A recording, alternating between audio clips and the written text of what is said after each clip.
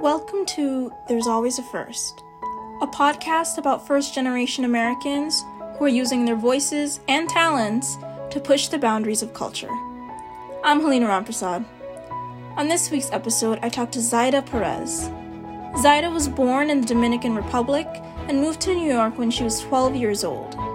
She attended New Explorations into Science, Technology, and Math High School, also known as NEST, which is where she and I met. Zaida then went to Babson College, where she studied business. Currently, she's a consulting analyst for Accenture, a Fortune Global 500 company that offers consulting and professional services to businesses. Zaida shares her experience being a Latina immigrant and the challenges she had to overcome, as well as the lessons she's learned. When somebody asks you what your nationality is, would you answer American first or Dominican? I'm Dominican, straight up Dominican too, because I wasn't born here. I do have a U.S. citizenship, but I believe I hold dual citizenship. So in my head, I'm Dominican. I cannot say that I have ever even sang the U.S. national anthem or anything like that. I have a lot of patriotism to my country. So can you tell me more about your experience first coming to live in New York? When we came here, I really hated it because in the Dominican Republic, life was very chill and I had an amazing childhood. But here it was like everything was so completely different. We were couch surfing.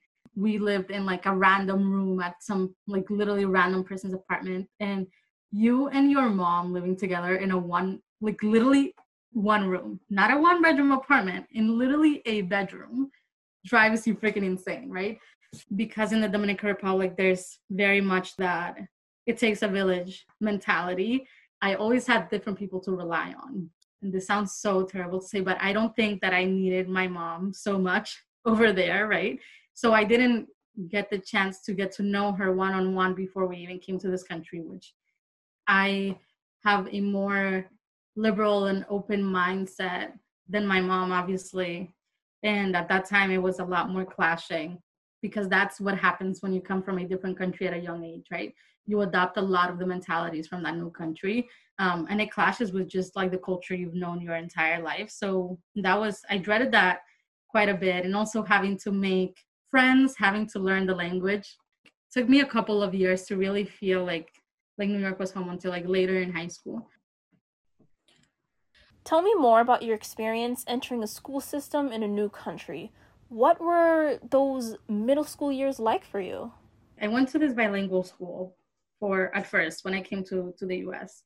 So most of the classes were conducted in Spanish, but I cannot say that the actual content itself was on par with what I was learning in the Dominican Republic. I felt like my education was a lot more advanced in the Dominican Republic. So I'm very glad that I didn't get held back when I came here. I think I was there for maybe half a year to a year. My mom moved me to a regular school, essentially, not a bilingual school, because she felt that I wasn't learning English fast enough. That was a whole different experience. I was bullied at that school because of the way that I talked, obviously, accent. I didn't know English, but I'm very glad that I went through that experience, though, because I really learned how to stand up for myself from that. Yeah, it was difficult, but I was able to make it from the bilingual class that they had there into a regular English class and all the way into the honors class, which I think opened so many doors for me. The school didn't have top ratings, but I found so many people that really supported me, so many teachers that really were always sticking out for me and that I still talk to. I'm glad for that experience because it also gave me a very real glimpse of, I think, what inequality and racism is in this country. I think in the Dominican Republic, I myself didn't experience that much inequality because I am white. But then I came here and I saw how differently this school was treating the bilingual class, for example, or the like quote unquote bad regular classes as well, in comparison to how they were treating the honors kids and everything like that. It's like insane because I look at what everyone is doing that I went to that school with. And it's a mostly clear cutout of where everyone ended up based on the classes they were in. And I really do believe that that's because there was not an equal amount of support shown. So we went to the same high school, Nest, which was what they called a gifted and talented school. So you had to take a special test and everything to get in. How did you find out about it? I think I got into like a completely like random high school that my principal from middle school wanted me to go to. My math teacher approached me and said, I know that you don't want to go to the school that you got into and that you were kind of pressured into it. I took the test and all of that and got in. And I think that was such a life-changing moment for me. So life-changing. I think my teachers from middle school a lot were pushing me. And I also really think Nest, because I think they provided me with a lot of different soft skills that I wouldn't have had I gone somewhere else. So I'm very happy that I went there.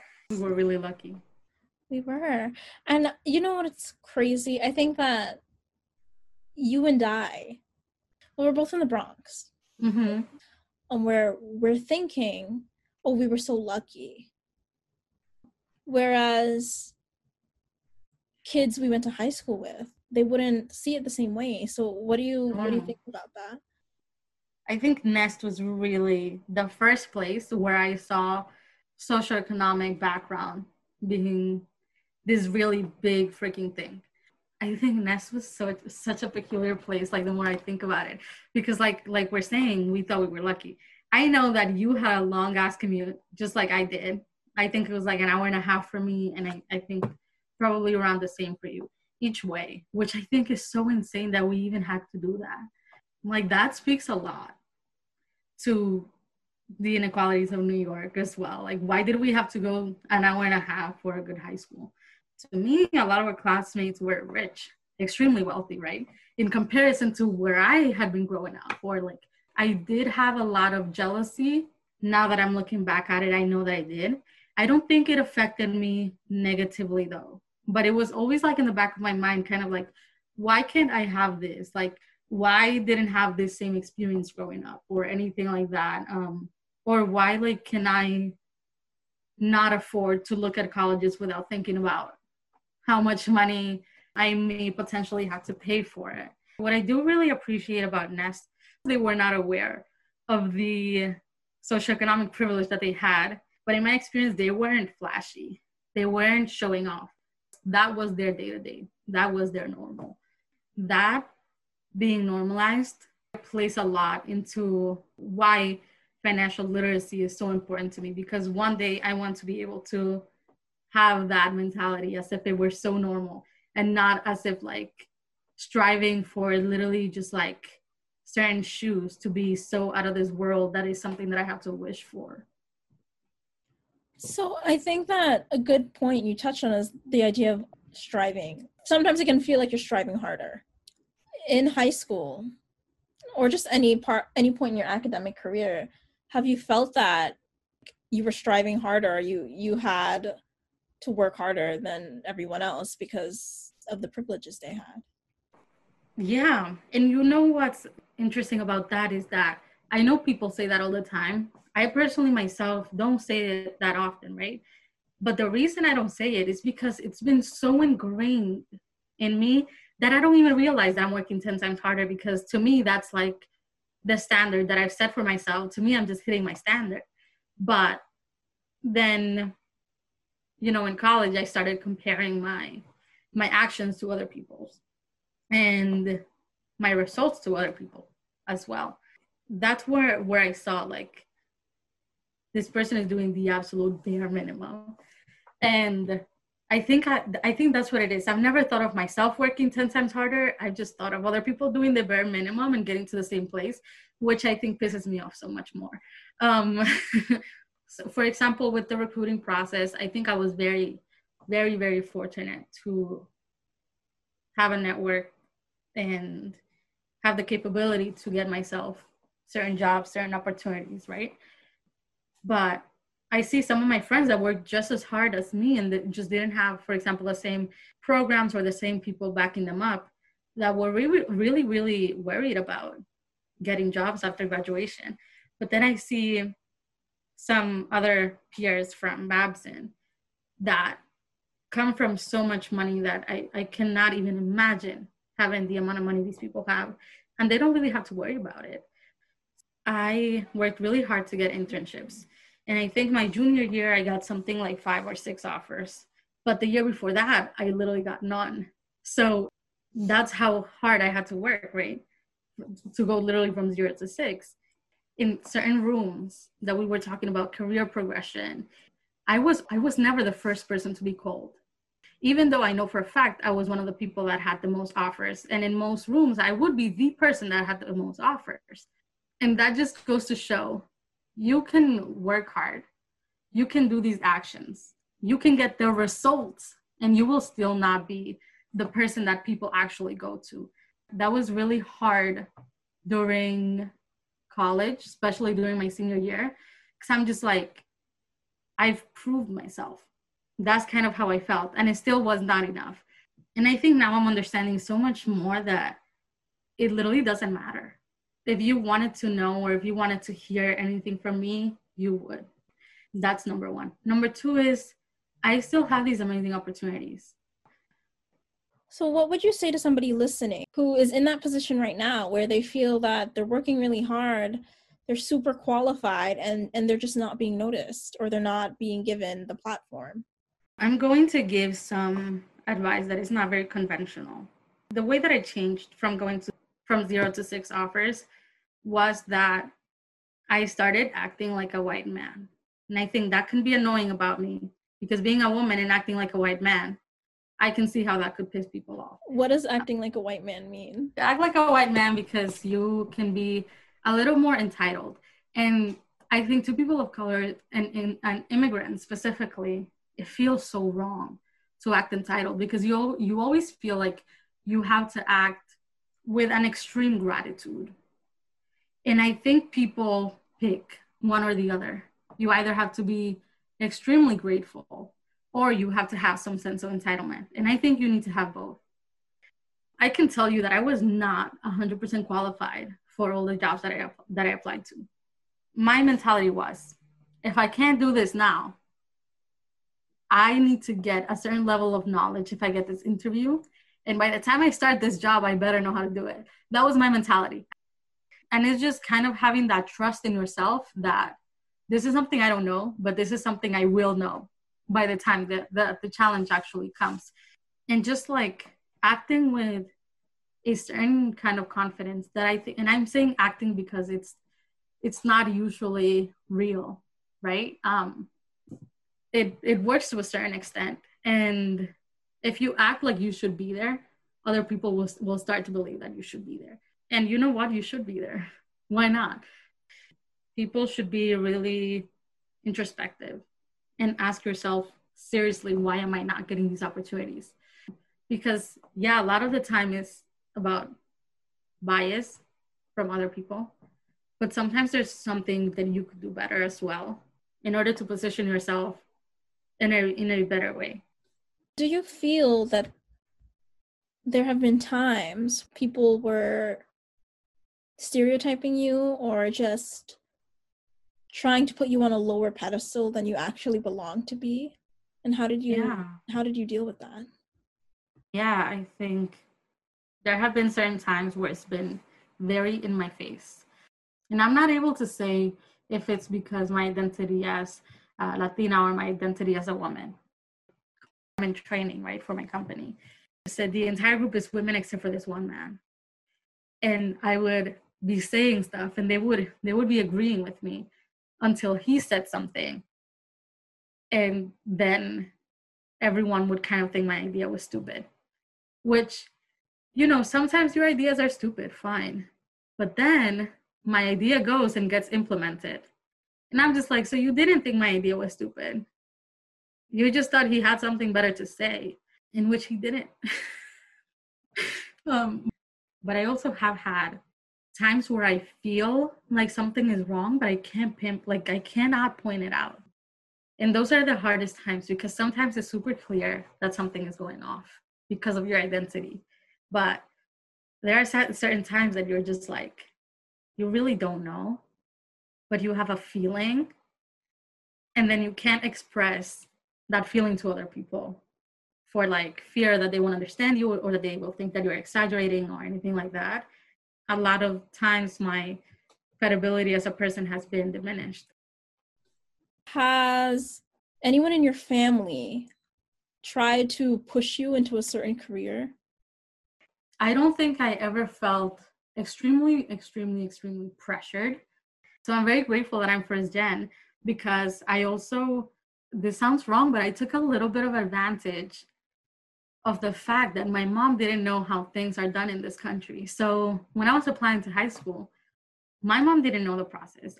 That entire thing, I did it by myself. For college, the same thing. I was able to make those big decisions on my own. I know that it's not like that for every first generation student in the US, but that's the way that it was for me. Your parents don't know, like, oh, you know, a data scientist is making X amount of money. Maybe you should go into that. They're not going to be able to pressure you. So I took advantage of that.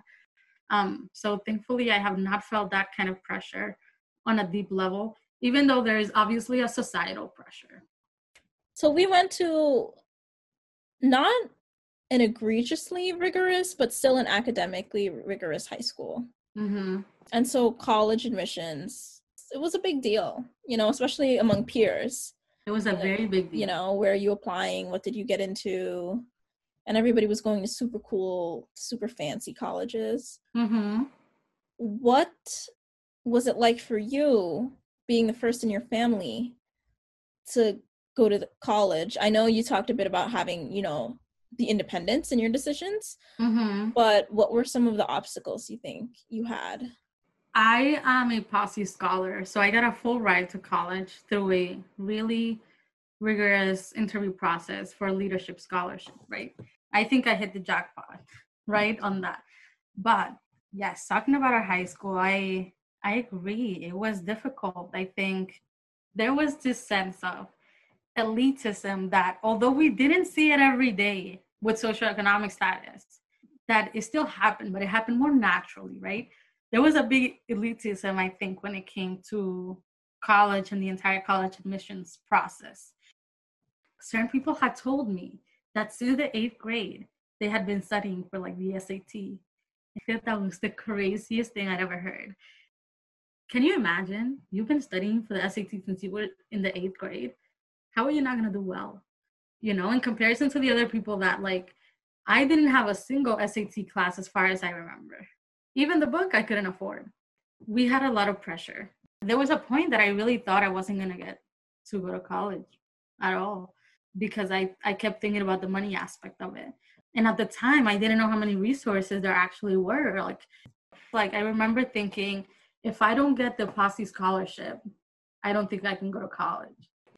When I got the POSSE scholarship, and this was shocking to me, so insanely shocking to me, my mom wasn't happy for me.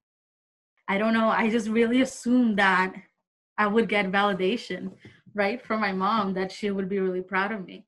But her first question, and this is one of those things about privilege and socioeconomic privilege again, was, how much are we going to have to pay? And I think I told her something like $5,000 for like the meal plan or something like that. And she thought that was too much money. I think part of that came from the fact that I was going away and it's only me and her. I'm her only child, you know. I think that was a big part of it, and seeing kind of break off to go somewhere else, even though it wasn't that far. But she was so used to seeing something so small that when something big happened, it seemed impossible, or it was always like, what's the catch? And I wish I could say that that was the only time, but for many of my internships, it was like that. For even my current job, it was like that as well. It's kind of like this huge reservation, a huge reservation coming from my mom that was very skeptical of progression and growth. What about you? Have you also found yourself having some sort of reservation? If you haven't seen something, you won't even know that it's possible to, like, you won't even dream of it because you don't even think it's possible. Like, I remember seeing a stat before my freshman year that said something like the average graduate makes $55K when they graduate. And this was like a really outdated statistic. And I thought that was like, I was like, yo, the day I make that I make $55K is gonna be the day. Like, I've made it, I'm rich. Girl, if I would see a $55K offer my senior year, I wouldn't have considered it. You know what I mean? That's like the kind of growth that I'm like talking about, because if I think that the highest I can go is 55, that's what I'm going to accept. But once I see the different possibilities, that's like when you kind of allow yourself to dream bigger too. You can only go as far as you allow yourself to dream. If you could go back in time and tell young Zaida anything, what would you tell her? Find the people that will support you. And I really think that you only need one person to believe in you. You don't need your whole neighborhood. You don't need your whole family. Families be hating. Your friends be hating too, but you don't need all of that. And I'm not saying go ahead and cut everyone off, right? But I am saying you only need one person to believe in yourself, to believe in you. Sometimes it's just you believing in yourself. Find that one person. And then another thing I would say is don't limit the extent of your dreams. Don't limit it. And give back. Give back to everyone who has helped you, and low-key to those people who didn't help you. That's great advice. Thank you so much for talking to me and sharing your story. Thank you so much again to Zaida for being on the show. Our music is courtesy of bensound.com. This has been There's Always a First. I'm Helena Rampazad. Thank you for listening.